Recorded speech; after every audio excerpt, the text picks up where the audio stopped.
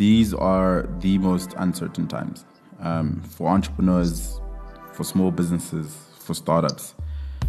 The world changed from growth, expansion, and amazing dreams to how can we survive. And I'm starting this personal project. Really, it's not I'm not really thinking about how this works in the future. I'm not thinking about anything else. Really, what this is about is trying to build out a platform that can help small businesses, entrepreneurs, and startups navigate the time that we operate in. And that's what this podcast is really about. It's trying to find ways that we can navigate. And I'm looking for as many collaborators to work on this with me and really try and find smart ways to help entrepreneurs as much as possible. My name is Mashudu Madao. I'm an entrepreneur. And right now, my only focus is survival. And I want to learn as much as possible from as many people as possible so that I can survive this time that we're in. And we're going to use this podcast. We're going to try and do this every single day. And we're going to use this podcast really to try and help people survive this time and really find ways to navigate the uncertainty and find the opportunities in the uncertainty. The really crazy thing about the times we live in is that there's a complete distortion of experiences for entrepreneurs and small businesses, where there's startups who are crippled by this because their businesses depend on so many other factors and that are impacted by this crisis. But there's also startups that are thriving in this, mainly because it has changed consumer behavior or influenced consumer behavior in a way that really shot up growth in ways that they couldn't even predict. So today's guest is Ububele Kopo, who is a really dear friend of mine and a business partner. And today we want to discuss what's happening in e-commerce. Say hi, Ububele. Hi, everyone. Hi, everyone. Who's everyone? Maybe no one will listen to this. Well, I don't care if two people listen to this, as long as somebody takes something away from it. That's fine true. with me. That's true. So let's get into this, man. What do the numbers look like for the e-commerce players right now? Well, we'll have to break it down into different categories, right? So, obviously, at the top, you'll have your food delivery startups, right? And then you'll have your meal delivery startups, or essentially delivery companies. And then mashed into that, we'll probably have your health and beauty as well as your electronics, right? So currently, what I'm seeing or what I'm reading, mostly from VentureBurn and other platforms, is that there's a company in Cape Town called OneCart, which is essentially the equivalent of Zulzi here in Johannesburg, which has seen an increase in order volumes of 300% week to week. Just to track back a bit, so these are grocery delivery apps, right? So Yeah. you go onto this thing, you load your credit card, and you can just sort of buy groceries and have them delivered. Yeah. And 300% is significant. That's game changing for the platforms themselves, but also I don't think South Africans really cared about it up until the moment they really cared about it. 300% is crazy. It is, but you have to consider what base they're coming from, right? So if they're coming from a low user base, 300% is relatively small. But like if they have 10 customers and then now they have 30 or 40, essentially that doesn't make a huge difference. But now think about the cost of acquiring customers. Essentially went from whatever they used to pay on Facebook to absolutely zero, right? Yeah. So now what that's done for the brand awareness and what people in social spheres or social tech companies call network effects will increase essentially what volumes that they make. And essentially what will happen is that the market will essentially pull them to a position of high scalability and high growth, which has happened essentially for OneCart. But now on the other side, you still have Zulzi, right? Which I don't know what's currently happening with them, but when opportunity meets luck, and you're not able to scale your platform to a position of of adequate use, it crumbles, right? This was a good time for them to capitalize on increased demand for these types of services, and now they're just fumbling the ball. Yeah, so I mean, I was on Twitter just now and I was tweeting just because I looked through their Twitter account and I was like, yo, it's just, panic. It's, hey, we can't deliver the order. Hey, we used to have 1 hour delivery. We can't do that anymore. Hey, it's increased demand. We can't keep up with the volumes. And under those tweets, it's just, complaint upon complaint upon complaint. And I understand, this is an unprecedented situation because I don't think anyone could have predicted what happened. And I don't think anyone could have predicted the growth they probably had, the demand they suddenly had, and the systems they probably had in place that were really good for the market they were serving at the time crumbled under this insane growth. Yeah, like for these type of situations, you can't necessarily do scenario testing, right? So if they were forecasting an increase in demand, let's say based on the current numbers in e-commerce in South Africa, which is essentially a 20 to 35% year-on-year growth, they would have factored in those numbers in their revenue models or forecasting of demand. But now, if you seeing some other companies do 150 to 300, now that totally breaks your models, right? So now, I don't know what they could do right now because essentially the platform hasn't scaled enough to be in a position to handle this type of demand, right? But there's other companies that, have been in that position to, waiting for this type of opportunity. You look at a company like UCook in Cape Town, which is essentially a meal delivery company, which gives you the recipes as well as the instructions to cook homemade meals. So they are up 30%, right? Because they're coming from a base of 300,000 daily or monthly active users. Now they are a platform that can handle these type of situation. But now when you have Zulzi on the side, like I really don't want to criticize Zulzi. Like it's a black technology companies. We need a lot of those in South Africa. But it's a simple, like I know money can solve a lot of problems. Right? Yeah. So do you think this is a kind of situation where they need to scale up their support teams, build out much more robust systems in order to manage the uptake in demand?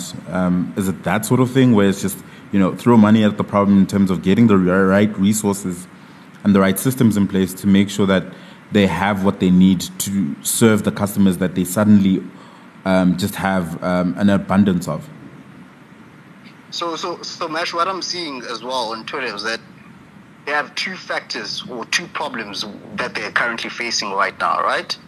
Number one is that their support is not adequate because the systems are not right to reflect what is happening. Like if somebody is calling into their support, they wait for a couple of minutes or and then they get diverted to Twitter DMs. So essentially they're running their company through Twitter. And the second problem that is impacting them is that they're facing supply issues because it doesn't seem like they're well integrated with their suppliers. Do you understand? Yep. So now what is on the system is not an accurate representation of what they can get. Right? There was some lady who tried to order hand sanitizers on the platform. Try go find hand sanitizers now. It's virtually impossible, right? So now, you have a system that doesn't necessarily talk to where you're getting the product from. And secondly, you're not able to communicate to your customers what is actually happening because you also don't know. So it's just a mess, man.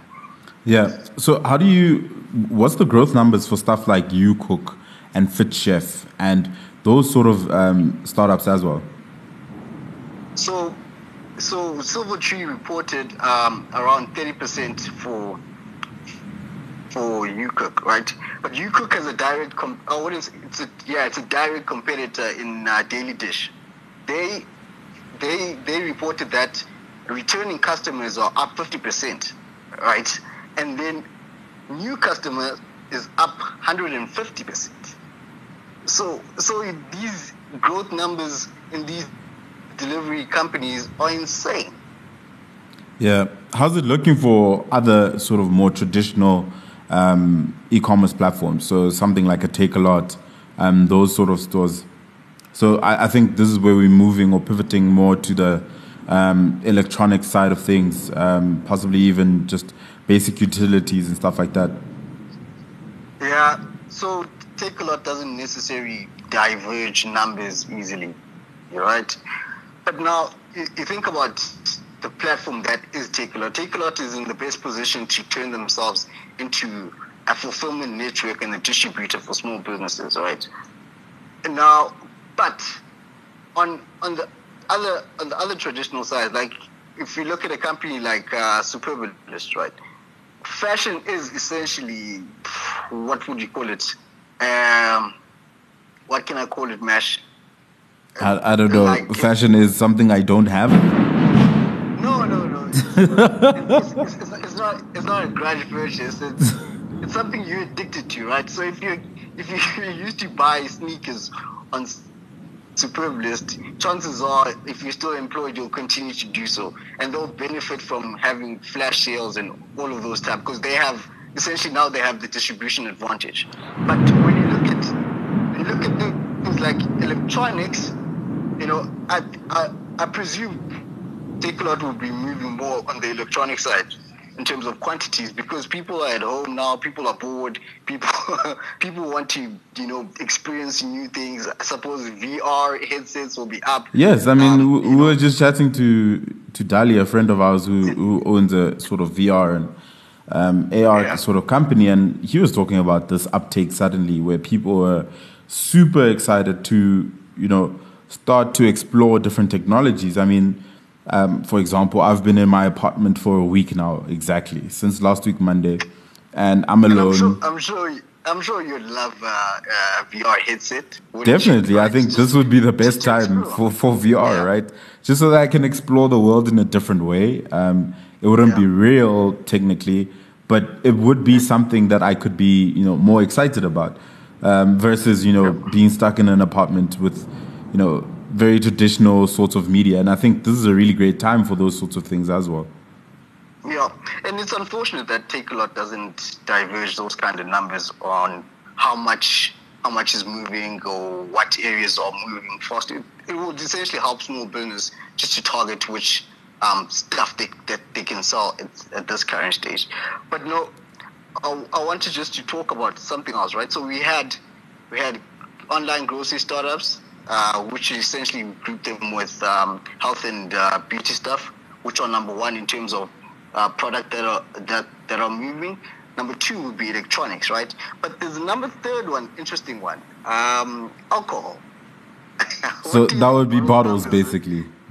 Yeah. So, do you know Bottles has another imitator in Cape Town? So do they own it, or this is a competitor? It's a competitor called Quench Delivery, right? Oh, that's a good name, though. So they are like they recently raised funding from Johan Rupert's family, right? So online alcohol sales are up 65%. But what is interesting to them is that they're getting distributors coming to them so they can be a platform to distribute their alcohol. Oh, wow. This is a change in things, right? Because then it means, people are going, we know that our retail stores are probably not going to pull what they usually do. And now people are looking for the thing that could be an alternative or a substitute for consumers to take up, right? Yeah. So people, like these companies are trying to be proactive now, assuming that there is going to be a lockdown on non-essential services, just to see if you can't move a product from other channels, which is essentially what small businesses should look at, right? So if you are a small retailer in downtown, you should look at just trying to get your merchants or your customers, on your online platform so you can sell to this. Yeah, it's all about digital migration. And I think we want to do just a specific episode just around that shift that people really need to make. But yeah, I think these numbers are insane. I expect a lot more people to have the same sort of or similar success, especially in the e-commerce space, whether it's from a food delivery perspective or online retailer sort of perspective. It's going to be a really really crazy time for digital first consumer based businesses. But yeah, thank you so much for these numbers. Was there anything else you wanted to just chuck in there for someone to think about? Like I want people to think about how they can migrate to digital channels, essentially.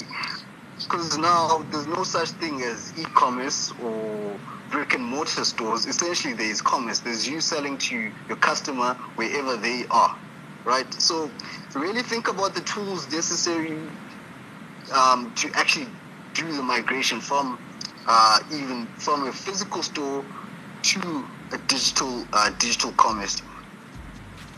Understood. Okay, cool. Thank you so much.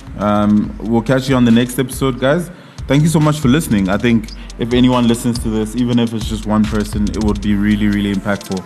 We look forward to doing a lot more of these, ones that really, really deep dive into the things that small businesses can do to shape the way that they navigate this time and really find the opportunities that can be exploited or really taken advantage of in these times to serve customers better, to grow their businesses, and really build better startups.